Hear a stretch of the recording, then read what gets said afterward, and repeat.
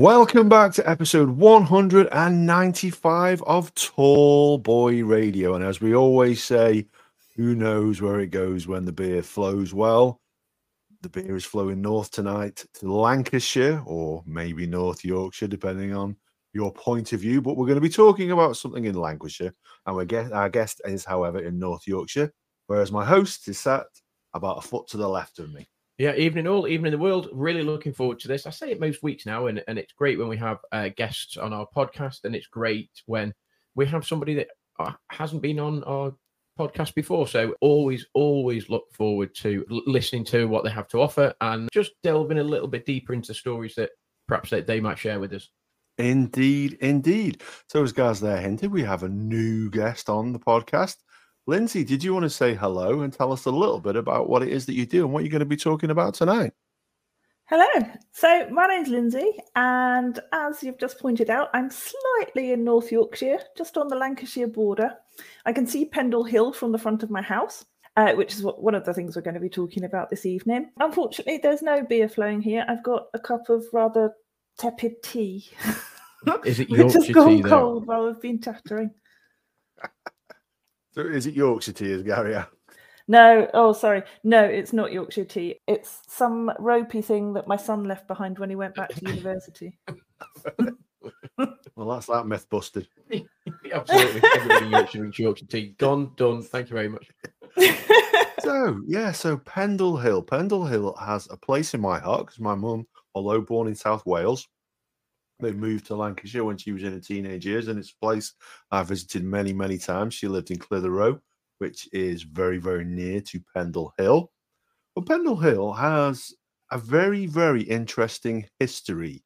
Did you want to tell us a little bit about why people may have heard of it? Pendle Hill, as the name suggests, is a rather large hill. The name actually means Pendle, means hill.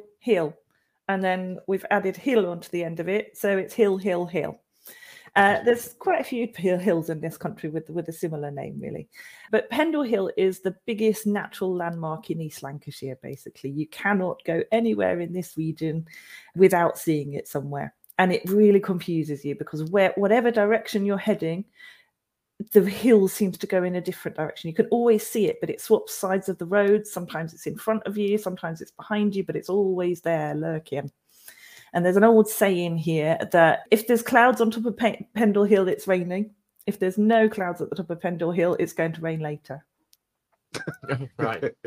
So it dominates the landscape. Yeah, it is a very, very rainy part of a very, very rainy country if you're listening in one of the 61 countries that aren't the UK. But strangely, it's been, we had our river, the Ribble. The River Ribble is about 200 meters from the back of my house, and it broke its banks for the first time this year over the weekend, even though it's been about 20 odd degrees. So it's been really sunny and hot, which is very strange for this time of year, and it really should get back to being raining soon.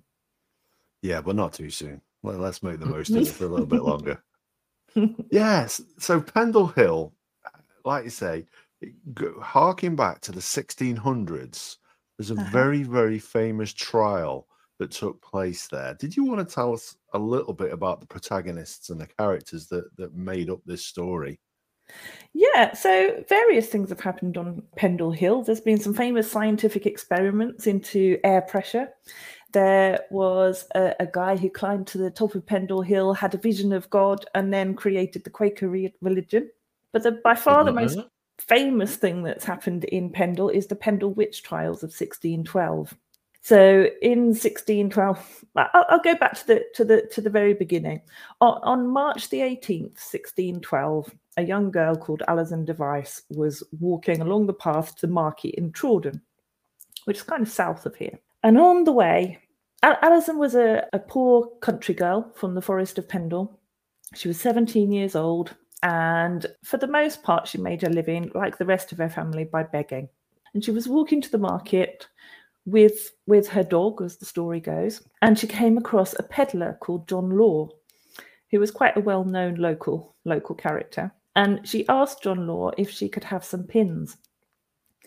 But he pretty much told her to get lost. He wouldn't open his pack. He was carrying a big backpack. He wouldn't open his pack for her. Probably called her some names. It wasn't a very nice confrontation. And he walked off along down the path because he wanted to get to the pub in Colne. He'd finished his day, didn't want to sell any more stuff, and he certainly didn't want to give anything away for free. Pins were a really important item for women in particular at the beginning of the 17th century. They were used to hold your clothes together. They could be used to hold papers together. They were a really essential household item, but they were actually quite costly.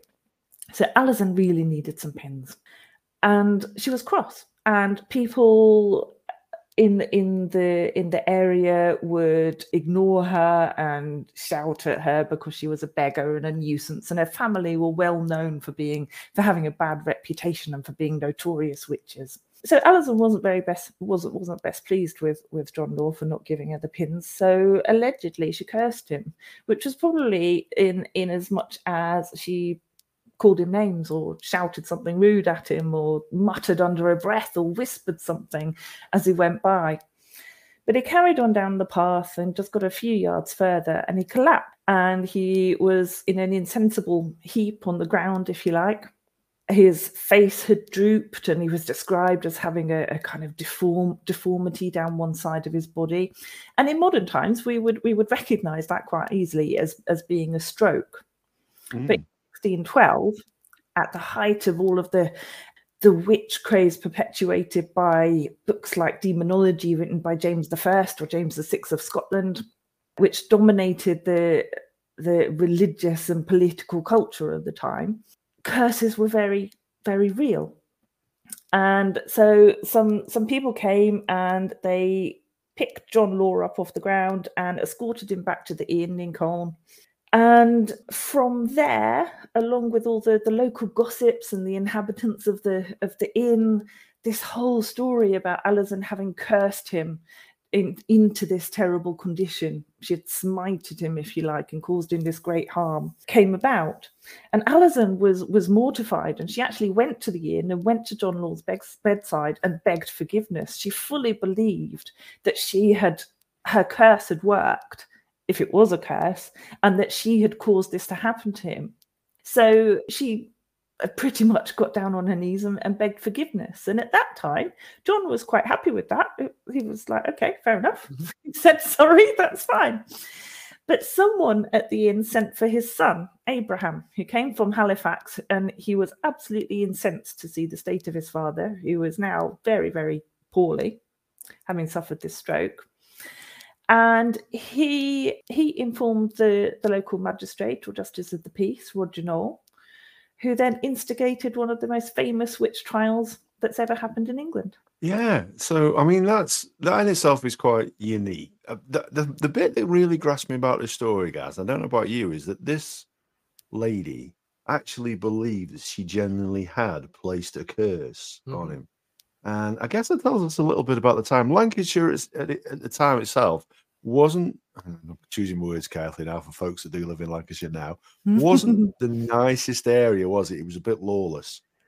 Lancashire had a notorious reputation as being a lawless and wild corner tucked away in the northwest of England, where it was known as a Catholic stronghold. So Catholics and witches could kind of roam around at will, doing their thing. In fact, the house that I live in was built in 1610, and the family who built it were lived elsewhere in Yorkshire, and they were fined by Henry VIII in the previous century for holding Catholic mass. So they moved over here to Lancashire, which I think is really fascinating. You can't see it at the moment because unfortunately there is a massive box of paperwork that's too heavy for me to lift, but there's a priest hole to my right on the ground, which is like a little secret cupboard that your priest could be hidden in at a moment's notice so that the authorities wouldn't find them when they came knocking on your door. And under my desk, just right here, there's a flagstone in the floor. And if you lift the flagstone, there's an escape tunnel.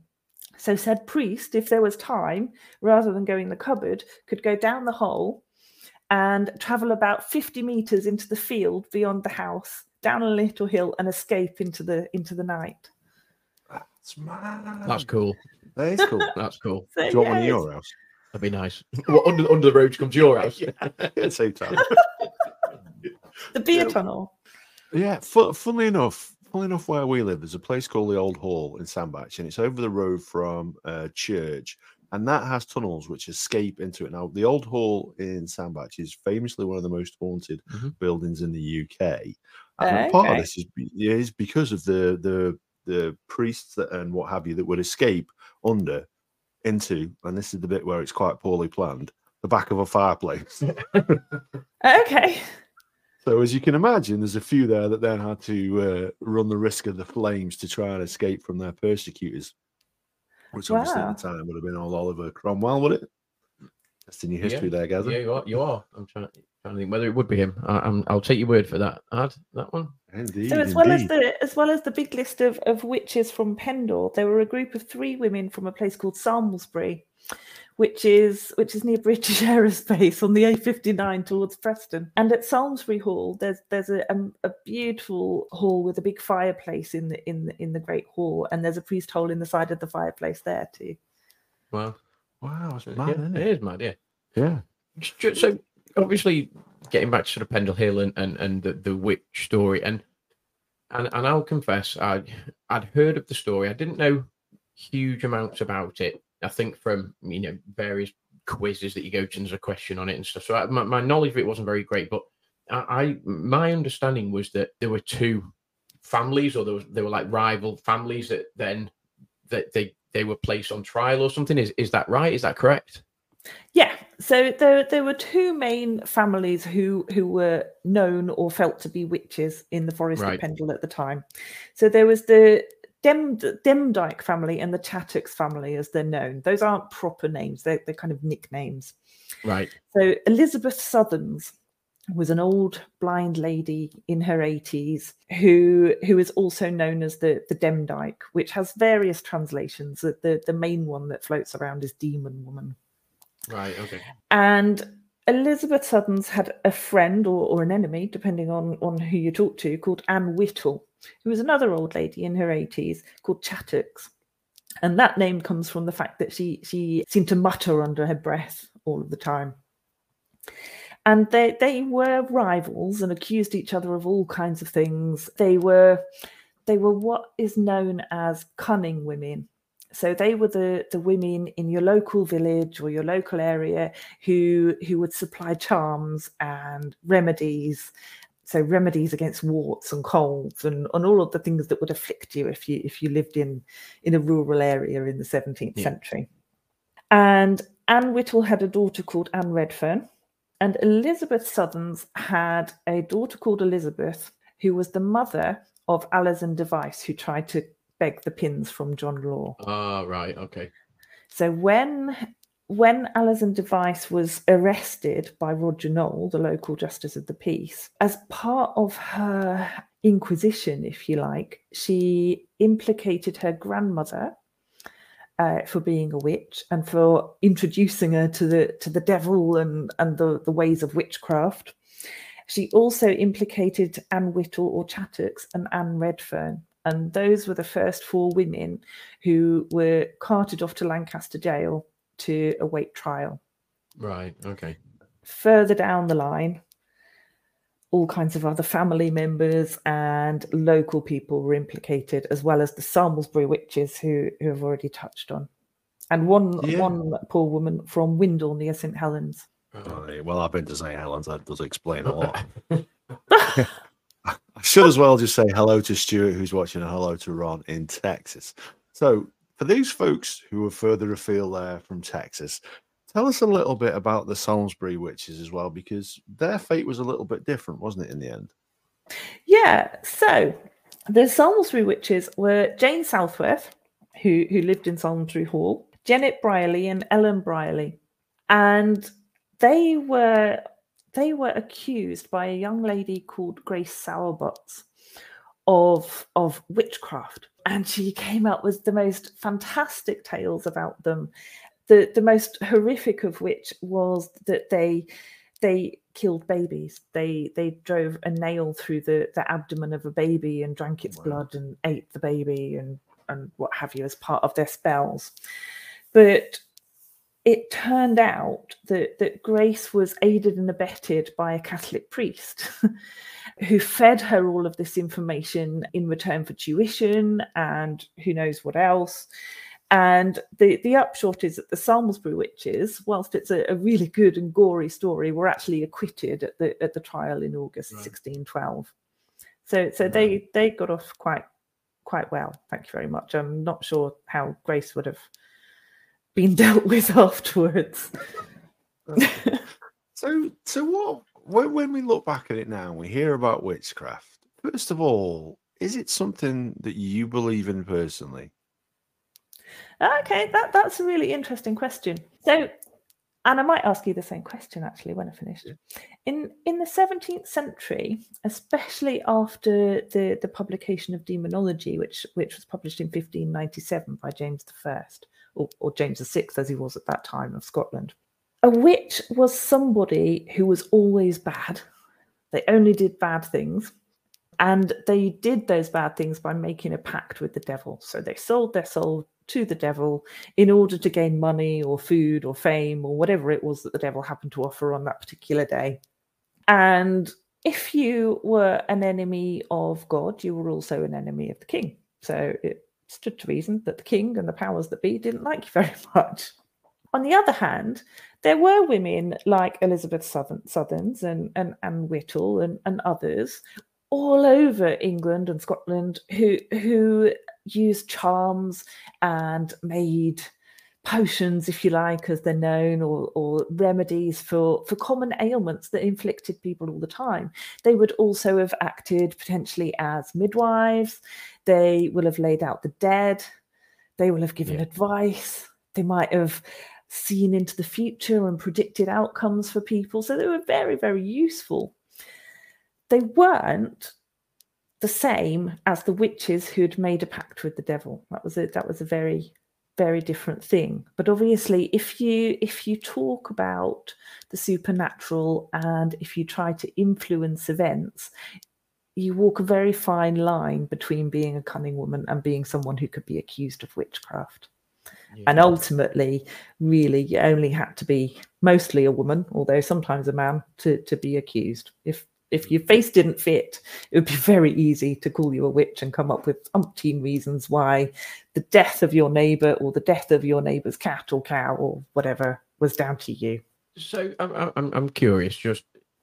So the Pendle witch trial, would that be arguably the most famous witch trial in the UK history? So I'm just trying to compare it with, was it 1690? Late 1690s. So obviously in America you got the Salem witch trials, and obviously lots and lots of people are aware of the Salem witch trial. Yeah. And I'm trying to sort of think, would the Pendle witch trials be on that scale in terms of the knowledge of people? Was it really famous? Is it that famous? Is that story perpetuated over the generations? And does it transcend, not just people in the UK, but would people around the world have heard it? For example, because obviously the Salem witch trials, lots and lots of people from lots and lots of countries would have heard it. And obviously the Pendle trials would have been, did my maths, 70 years earlier, maybe, give or take. So I'm just curious as to where it would sit, where it would sit compared to them. So the Pendle witch trials are, there are lots of witch trials in this country and many, many more in Scotland. But the reason that the Pendle witch trials are so well known and why their legend endures is because they were so well documented. Right. So the clerk of the court who documented the trial, which took place in August of 1612, wrote everything down and may have added a few embellishments, but he literally sat and told the story of the trial and the everything that happened over the 2 days with a little bit of background. And that document has survived and it still sells really well to this day, like copies of Demonology, for example. But there are many other really well documented trials. Elsewhere, we know that people were killed in Scotland many people were strangled and then burnt at the stake. In England, there were other trials, but none quite so well documented as the Pendle trials. And it's really interesting that you mention Salem, because one of the key things about the Pendle witch trials is that the star witness was a 9-year-old girl, and she was the youngest daughter and the youngest granddaughter of Elizabeth Southerns. So we've got Demdike, whose daughter was Elizabeth, whose daughter was Alison, whose sister was Janet. And Janet was kind of taken under the wing of Roger Nowell and was probably coached extensively in what to say. Yeah. And it was Janet's evidence in court that led to all of those executions, basically. Okay. Now, at the time, the debate about child witnesses in court is one that is still kind of relevant now. In modern times, children as young as 3 have been used as witnesses in court cases, and the criteria, if you like, for a child being a credible witness is that they understand the question and understand the implication of their answer. How you can ascertain that, if completely definitely, I don't really know. But Janet's use as a child witness was encouraged in the work of James I, who felt that on the one hand, children could be unreliable, but it's that kind of out of the mouth of babes thing that, never a true word is spoken, but is it by drunk people or children or something? Sounds about right. Yeah. So it then became enshrined in practice to use children as witnesses in witchcraft cases. So there's a book called Dalton's Country Justice, which was first published in 1618 in this country. And it actually cites Janet Preston as a child witness as precedent for future witchcraft cases. And that book was taken over to the colonies. It was taken to Virginia and then spread around the British colonies as they emerged in North America, and was the precedent for the child witnesses being used and believed and kind of embraced in the Salem witch trials of 1692, which led to about 19 people being hanged on the evidence of a group of young girls in Salem. And I suppose and Stuart's just asked a question there: what sort of punishment did some of the witches get if proven they were a witch? Well, I mean, obviously the old folk stories as such, or the stories that you got told, was that basically they were thrown in the river, and if they drowned, they weren't witches, and if they came back up to surface, they were witches, at which point they were burned and they were killed anyway. So, and you're a bit like, you're sort of damned if you do, you're damned if you don't, really. So yeah, absolutely. If you drown, you're not a witch. And if you don't drown, you must be a witch, therefore burn you anyway. So, and I wonder whether or not that, so was if you were found guilty of being a witch, was it death or was it imprisonment, I suppose, which is what I want to ask. I don't know whether Stuart was thinking the same thing, but was it instantly you would be burned at the stake, or would there be a period of imprisonment? There was, well, certainly for the Pendle witches, there was a period of imprisonment. Yeah. So Alison tried to beg the pins on the 18th of March, and her trial wasn't until August. Right. August the 18th and 19th. So the initial four women who were sent to trial will have been in jail for all of that time. So April, May, June, July, August, 5 months. And in fact, it was long enough for Elizabeth Southerns to die. So she died in jail awaiting trial. She didn't actually get to trial, unfortunately. They were kept in dreadful conditions.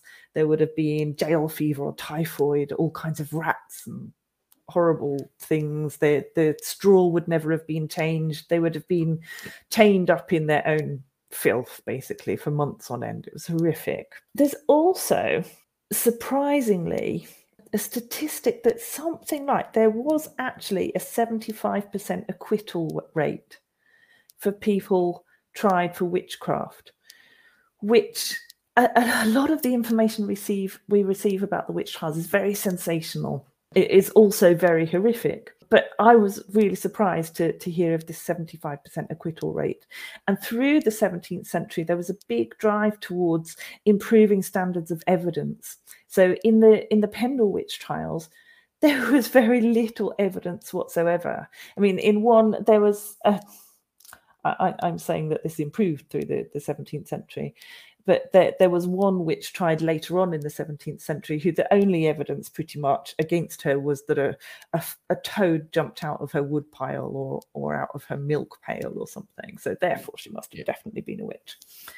And the Pendle witches weren't accused of those cunning women type things. They weren't accused of making medicines or poisoning people or casting spells for the most part. They were actually accused of about 10 murders.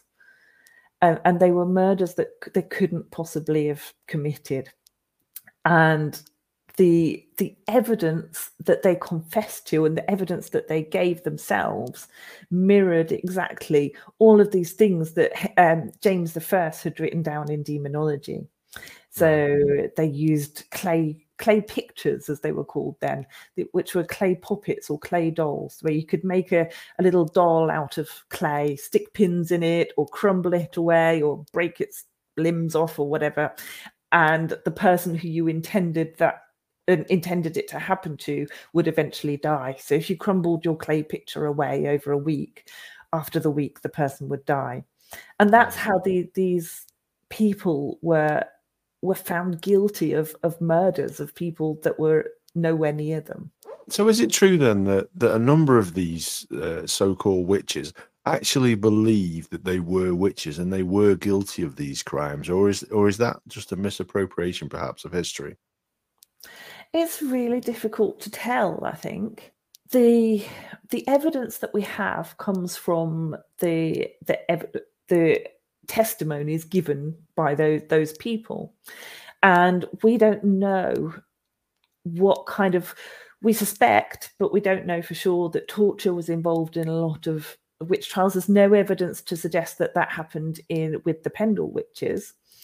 But if you are hungry and cold and you literally live hand to mouth every day, and someone in power is telling you that they'll give you a hot meal if you say this, what would you say? What would you say? What would you be willing to do and admit to survive? Yeah, it's quite sad, isn't it? Really, it is quite sad that almost an ignorance is all that they were guilty of. Not being particularly smart, not being particularly savvy, and unfortunately, being quite poor. And that's why they've been exploited. Yeah, you see, obviously the perception is that witches were extremely cunning, that they would place curses upon you, and actually that there was an aura of fear. So if a witch came through your village, it's like, oh, you're going to be damned if you cross her, and this and that, and they'll be throwing bells left, right, and centre, and they'll put curses on you, and this, that, and the other. And I suppose I'm slightly surprised to know that maybe isn't necessarily the case, and actually that there's a really high acquittal percentage, and people, because I think you do get a distorted view in as much as the perception is that if you were accused of witchcraft, then actually you're absolutely shafted, because you basically will be burnt at the stake. And there was very, very few people that survived that, and very, very few people that got sort of acquitted. But the 75% surprised me in as much as sort of back in the, I suppose, the Middle Ages, the Dark Ages, whatever the phrase would be for that time period. There would be a perception that people were scared of witches, and if there was a period of imprisonment, that somehow the witches would cunningly maneuver, or they would get into the mind of the jailers and therefore convince the jailers to let them go or whatever. So there was an element of fear about witches, in as much as if we got somebody and they were accused of it, we'll just kill them. We'll just kill them straight, because they're no good. We'll just kill them straight away. And I'm beginning to realize maybe that's a really distorted view of what the witches were like and what they actually went through.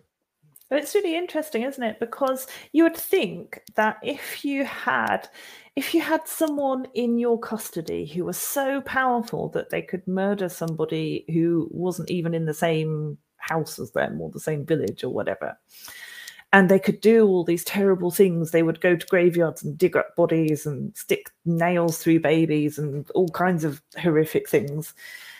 You would think that if you had to walk with those people for 50 odd kilometers from Pendle to Lancaster jail, that something really bad would probably happen to you at their hands on the way, because they could do things even if they were cuffed and manacled. And you would think that they would be able to magically escape jail, etc. And actually, one of the stories that came out, the reason we've talked about those 4 women who were taken to Lancaster jail first, but while they were in there, it's alleged that on Good Friday, instead of being in church like all of the other good Protestant Christians in the country who were being counted, another group of women, including Elizabeth Device, James Device, Catherine Hewitt, who was also known as Moldhills, and a few other people, and Alice Nutter, who is quite a famous person who has a statue to her in Rough Lee in Pendle. They met at Malkin Tower, which was reputedly the home of the witches. And instead of going to church, they had a party. They had a witches' Sabbath on Good Friday, at which it was alleged in court that they plotted to murder the jailer at Lancaster and blow up the jail so that they could kind of, what's the word? They could help their sisters, mothers, friends escape. So yeah, they on the one hand, we kind of, it was this climate in which people believed that those people had so much power, but really they were just mouldering in a cell with typhoid, and it's just really sad. And that absolutely, you've probably hit the nail on the head. Their biggest crime was probably being poor and a nuisance. Yeah, it's sad. And we obviously we're not going to move away from those witches, but I'm just curious today as to the view of witchcraft, which is why I asked you a little bit earlier your opinion on it. So a couple of episodes ago, I think it might have been last year now, we were joined by a lady by the name of Lily Statham, who goes by the name of Mystic Primrose on Instagram, and she practices witchcraft. We spoke to her about it, and I made the faux pas, didn't I, of calling her a white witch. A white witch, yeah, which was it was witchcraft that we were talking about. So I slapped my wrist for that one. But yeah, it was curious because I would say I wouldn't say I was religious massively, hugely, but I certainly am spiritual. And I do believe sometimes that if you wholeheartedly believe in something and you put it out into the universe, that sometimes, those things can come true, or you can act upon them and the universe acts on your behalf. I don't know. Don't quote me on these things. I am not a flat earther or anything like that. Don't at me. But I am just curious and I'm open-minded about these matters. Now, we spoke with Lily about it, and she wholeheartedly believes in everything that she does. And I'm just curious, just the juxtaposition between now, where we are more tolerant, I dare say, on these matters than they were back then. What's your take on it then? What's your take on these people who are practicing this kind of witchcraft today? I think that it's all about intention, and it's about the power of stories and the power of words. And we tend to say now that we don't believe in anything like that. We're very rational. We live in an enlightened kind of scientific climate where we need to see evidence to believe that something is the truth. We do experiments to prove within our human boundaries that we have empirical evidence of things. However, if you perhaps approach the ordinary person on the street and ask them to curse their child, or say some words that would condemn their child or their relative or their friend or even their enemy to some terrible, terrible fate, they would probably think twice or 100 times about saying those words, because we inherently have something in us that makes us believe that our words have power. And I don't think that's ever going to go away. And I don't think it's gone away. I think it's something that we share very much in common with the women of Pendle and other people who've been accused of witchcraft or magical supernatural practices in the past. And I think that is inherent within us as a species. It's part of being intelligent, It's part of having advanced brains that we think that we can influence our environment.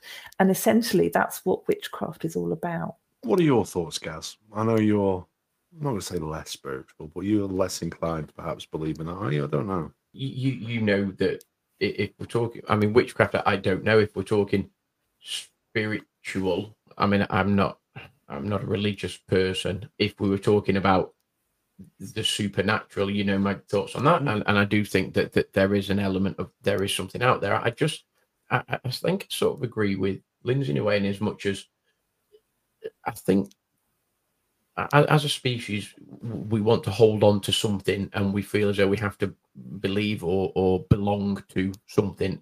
And I think, you know, back in the day there were like-minded people that believed in X, Y, or Z, and that just perpetuated people to think that, oh well, I sort of think that as well, and therefore I'll start to do what they do, and over days, weeks, months, years, more and more people become part of that movement. And you only have to look at what we're like nowadays, in just in terms of the movements that we have and the various communities that we have in our society that all believe in a certain, like the flat earthers, for example.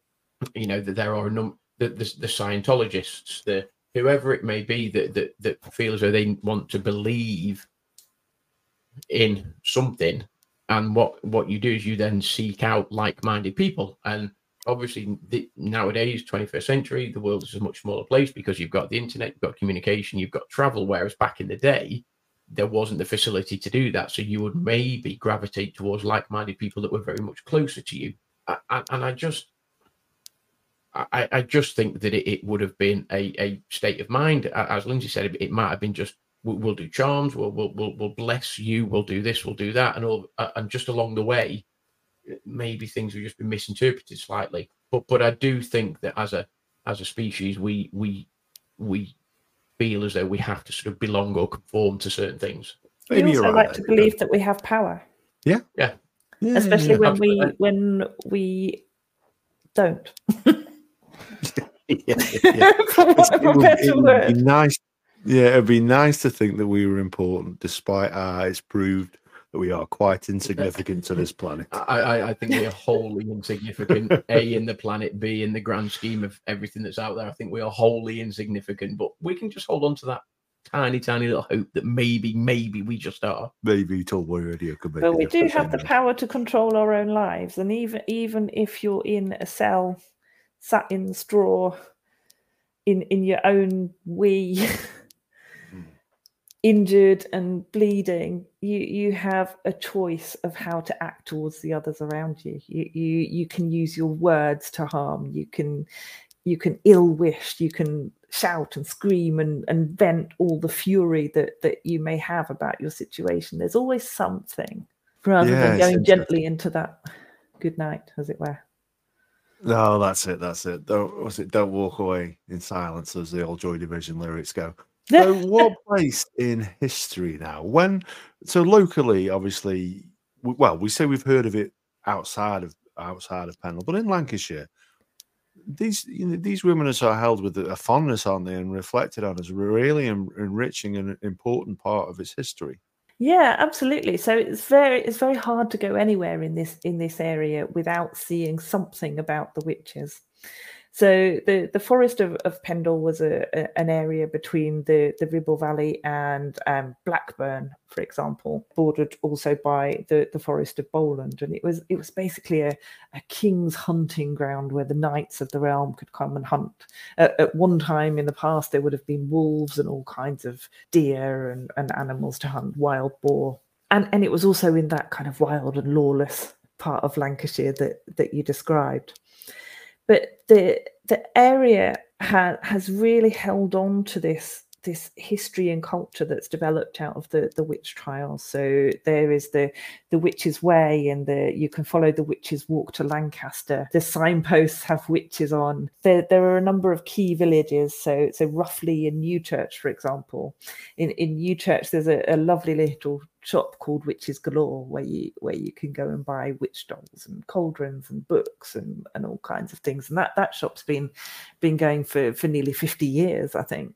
So the witches are everywhere. There's the Pendle Heritage Centre in Barrowford, where you can go and visit the museum and the gift shop. Even the bus, the bus between, I think it's Clitheroe and Manchester, is the Witch Way bus, and there's a witch on the side of it. So yeah, they're everywhere, and the landscape is also steeped in myths and legends about the devil. So the devil walked on Pendle Hill with an apron full of stones that he wanted to throw at Clitheroe Castle, but he was caught out, so he dropped his apron, and the stones are still there on the ground for you to see. There's all kinds of kind of Stone Age and Iron Age cairns and mounds and things on the hill. I mean, it's probably quite unlikely that the witches ever walked on the hill in the first place, because if you're 80 years old and you're a beggar and you're cold and hungry, you don't go for picnics on a hill, and you don't go on hikes, because you just don't. But the hill is such a dominant part of the landscape, which I've said before, there's no escape from it. And it's so dark and brooding. I was really sad, actually, because I revisited a little bit of the Most Haunted show. And it was described, the hill was described as having this awful atmosphere of malaise and terrible sadness about it. But it's a stunning place, and it's an amazing place to walk. And the whole area is really beautiful. And for me, it doesn't have that kind of oppressive, haunting atmosphere. No, I've been up to the top of Pendle Hill, and I mean, this is the days before my knees were completely knackered. I made it up to the top there, and it is a fantastic place. It's a beautiful place. It's a very beautiful part of the country for those who haven't been there. But I was going to ask you about that Most Haunted and how it represented the area, and whether you thought, let's not get into the facts of it, whether you believe in the supernatural or not, but did you agree with the way that it was portrayed? And I would be interested also to know if there are myths and legends of those witches that are sort of ghost stories nowadays. There are lots of ghost stories around Pendle, but I haven't actually heard of many ghost stories around the witches. There's one that Demdike haunts the well tower at Lancaster Castle. But no, ghost stories tend to be of other kind of spectres in pubs and things like that, rather than the witches. And to be honest, I haven't. The closest I've ever got to that most haunted show was I stood behind Derek Okora in a cash machine queue at Tesco's in Southport once. It's a story. So I don't know an awful lot about it, but I just, for me, I'm sitting in a room that's 413 years old with a priest hole and a tunnel underneath, and it's really not spooky. And they went to this place that's now some kind of community centre or something, and there was a door that fell over and some stuff that banged around, and really I don't know that. So you think it's set up, is what you're saying? Awful, is it? Sorry? You think it's set up, then that's what you're saying, don't you? I think that if there's things there, they're probably not witches, but I think that if there are spirits and witches still wandering around, that they've got better and more interesting things to do than push doors over and catch little glowing balls. I don't know. Quite possibly. I think most of us have more to do with that time than that. Well, funnily enough, as you say that, you say you had that lovely experience there with Derek Okora, but Yvette Fielding lives probably about a mile or two from where we live now. She lives just down the road from us. Okay. I've never been stood behind her in a cash machine, though. I should have you not? No. I can't claim that. No, I can't. No, I can absolutely assure you that Derek Okora did not notice my presence behind him in the queue whatsoever. No, he wasn't up to much. I had no impact on his life at all. Dear, oh dear. So yeah, that's interesting then, how it's sort of pervaded on into this day.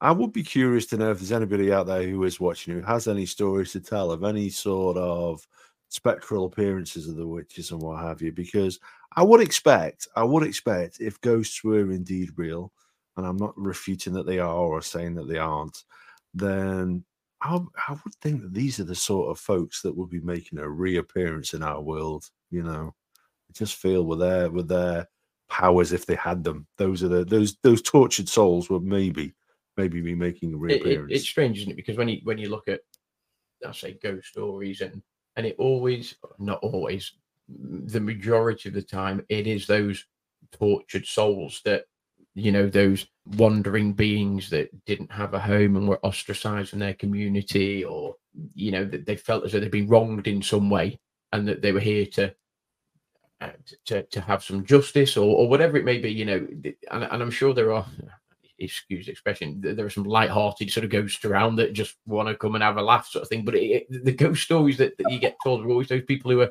taught, that they're very tortured souls, aren't they? And they are associated with being evil and the devil work and demon and all of that sort of thing. So if you were being accused of being a witch and sort of perpetuating witchcraft, I suppose they would be candidates for making a reappearance at some point in history, and people seeing them wandering across, I don't know, a street, a yard, a barn, a farm, whatever it may be. Yeah, interesting. The idea that they're tortured souls kind of perpetuates the plan of the people who executed them in the first place. So I mean, in England, we didn't burn witches at the stake; we hanged them. But burning of the stake was about getting rid of every last bit of that person's body so that they couldn't be resurrected. So there was literally nothing left of them. So they would be damned to this eternity of floating around and what have you. So believing that they're now tortured souls kind of drifting around doing bad things and pushing bikes over and making loud noises in the night, it is actually the same story that the perpetrators of those horrible things were telling, isn't it? It's odd. It is. And it's yet odd. We still say we don't believe. Yeah, that's it. It's odd, and it's very, very sad that someone ever had to go through that. And I think the fact that it was so many years ago and opinions were a little bit different doesn't really change that for me. So that was their fate then, was it? They were all hung, were they? The ones that were They were killed? hanged, yeah. Yeah.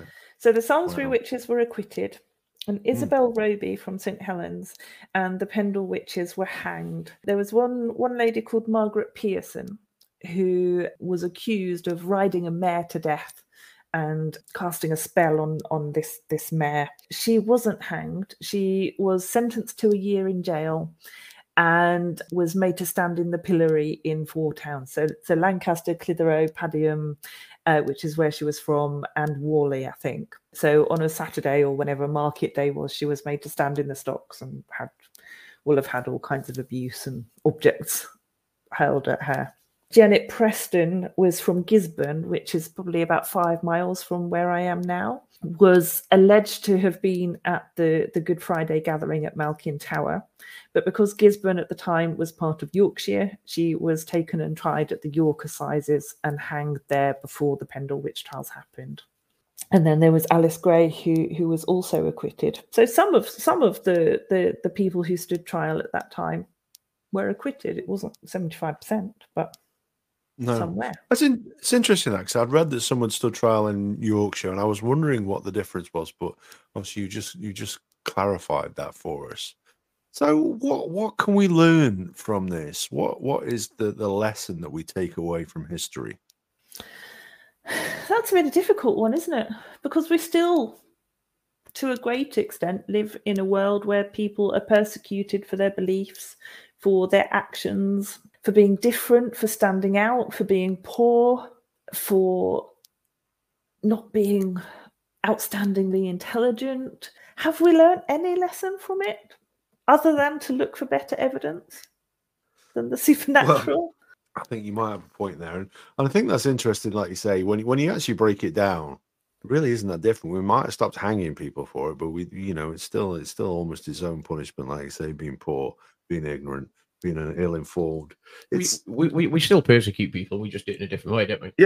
Yeah, we do. And there might not be that corporal punishment, whatever it may be. There might not be the death penalty, but we still persecute people in a number of different ways. And we probably, maybe even more so these days, ostracize people from society for a number of reasons, just because either the way they look, or for what they say, or for their beliefs, or whatever it may be. And I think I think it's a little slight on society that we still do those things. But as I say, just the means about how society goes about that have now changed. But it's the same as it always has been. You know, if you say something that some people don't agree with, or you look, or you do, or whatever it is, something different, people will view you in a certain way. And if the people that are viewing you in a certain way are in a position in order to cast judgment and dispersions on you, they probably will do that. And therefore, you would feel the wrath of that, whether it be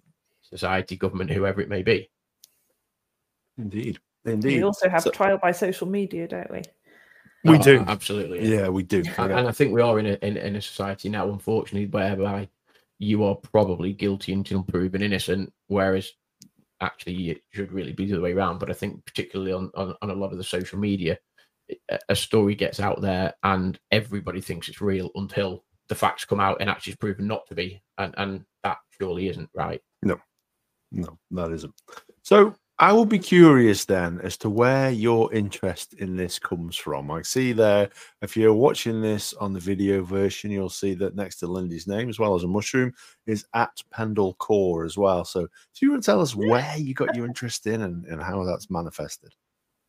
So I've always been fascinated in witches and spooky things and spells and things from a child. I grew up in Norfolk, so I'm not native to this area either. And one of my favourite things to do was to make black soup in the garden with my sister in little plastic saucepans. And black soup was basically a mixture of black soil and bones and water and any other scummy, hideous, slimy things we could find in the garden. And we used to say that it was for making spells. And Norfolk is steeped in kind of a history of the supernatural and myths and legends and black dogs with glowing red eyes and skeletons that ride horses and Roman troops marching across the landscape, all kinds of really spooky, ghosty things. So I've always had that, really. I later moved to the south and did a degree in English literature and history when I spent rather too much time writing about women in the death penalty. But the witchy thing stayed with me, and I kind of serendipitously stuck a pin in a map and ended up in a house with a view of Pendle Hill. And all of that came back, really. I was a practicing midwife for 20 odd years. And a lot of the history of midwifery and healthcare comes from these cunning women working in their villages, providing remedies, helping people in childbirth, etc. A lot of the medicines that we use in childbirth, even now, come from plants. So one in particular is something called ergot, which is a fungus that grows on the rye plant. And this fungus, depending on the dose, causes the uterine contractions and it prevents postpartum bleeding. So ergot would have been something that people would have known about. And we were always told at the beginning of training that midwives would have been burnt at the stake or hanged as witches because of their power. But actually, there's very little evidence that to suggest that kind of respected healthcare people at the time were tried. But even now, again, as a healthcare professional, you always have drilled into you that you are accountable as a criminal to the courts and to the public. We hear lots of horror stories about healthcare professionals who have caused harm rather than good. And I think that has always been a theme in my life and my thoughts, if you like. And now I write zines, and I have a website about the Pendle Witches called pendlecore.com, and I write some little self-published zines, as they're called, about a fictional witch called Janet Blackthorne, who still haunts Pendle to this day. And in each episode, she tells a story of one of the real witches.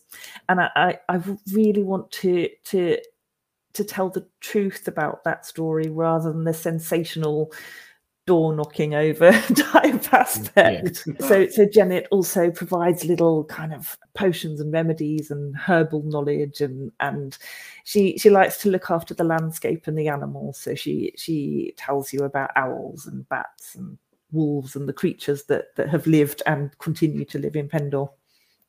Oh, that's fantastic. That's fantastic. And hopefully some of our listeners will go and seek that out as well. So, pendlecore.com, and that's the website, yeah? Yep, that's the website. Splendid. So hopefully people will go and seek that out. So we tend to wrap these things up round about the hour mark. So it really leaves us from here to say thank you very much for joining us. And Thank you. did you have any final messages, any final thoughts that you wanted to purvey to our I've listeners got a about the final Pendle little Witches? story that I wanted to share with you, if that's all right. Go for it. And it's Of course, yeah. hopefully it won't take longer than a couple of minutes, but it starts with a question. Really quick question. What's the most preposterous excuse you've ever made up for being late home? I mean, Preposterous. you've obviously got the oh, I was stuck at work, or a flat tire in my car, or I had to go to the pub. Yeah.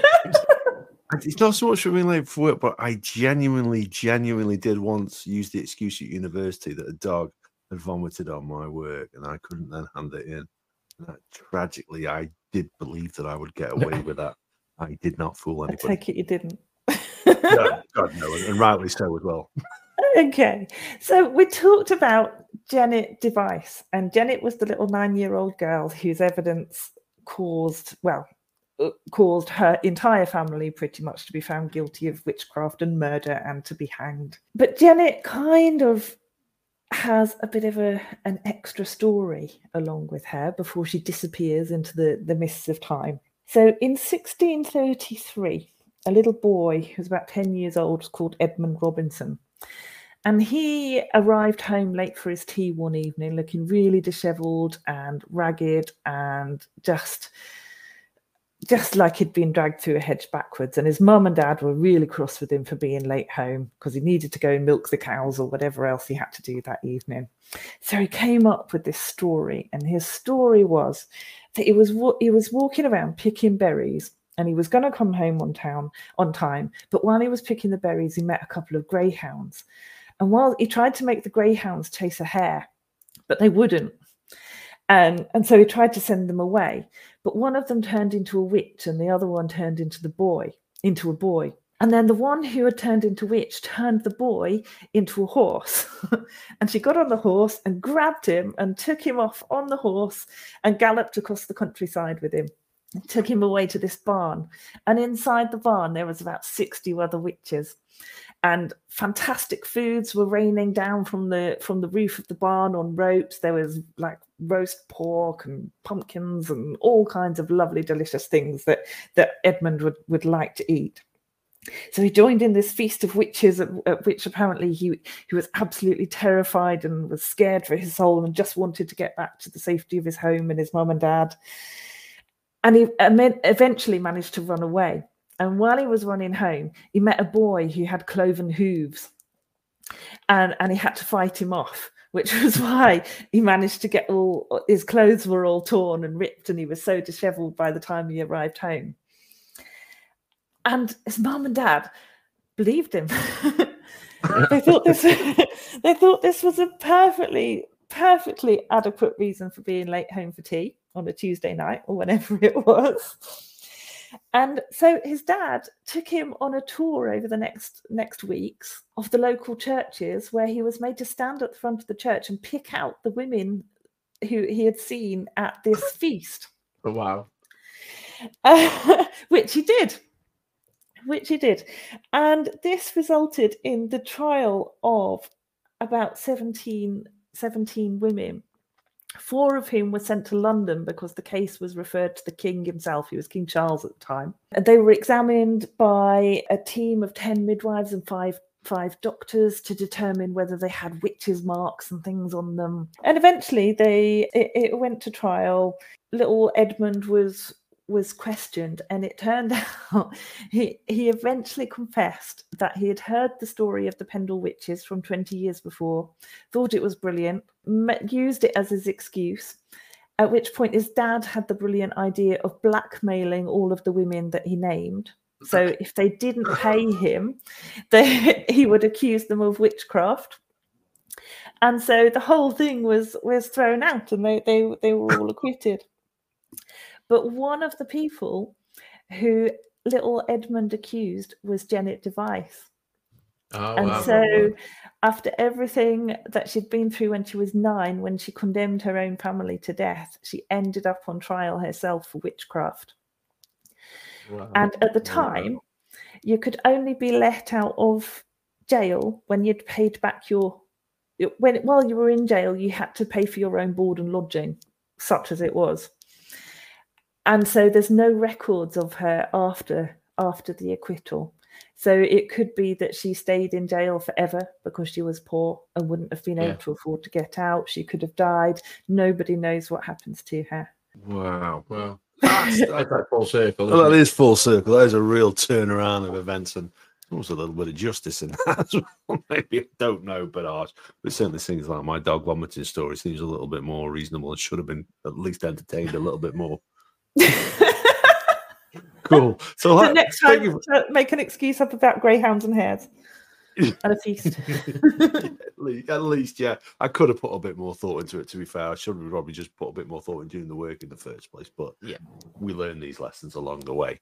So, yeah, absolutely. Thank you very much for enjoying this. Thank you very much for that little extra story there. I did really enjoy that one. It was a nice little aperitif towards the end there of the podcast. Little nightcap.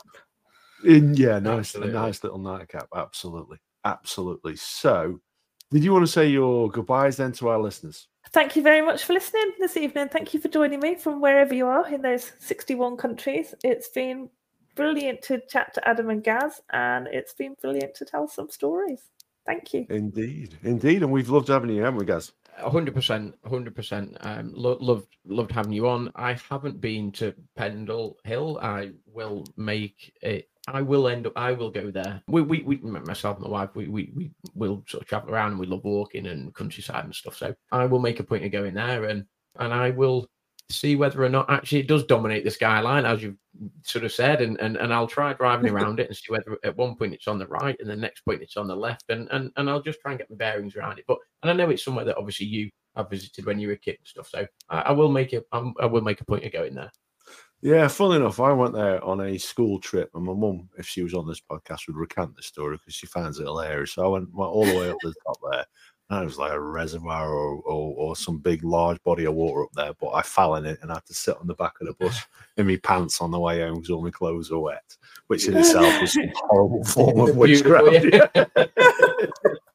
So that just leaves it for me then to say goodbye. Thank you very much to our listeners. One thing I will just do quickly there was just to give a quick shout out to Ollie's, guys. If you want to hold that up to the camera for our listeners, Ollie's.ollies.com. Head over to there and you can use the promo code if you're in the UK, Tall Boy Radio, and you will get 20% off your order. Your pretzels, chocolate covered pretzels, your olives, and the other one that I can never remember. I think it's a nut mix of some description.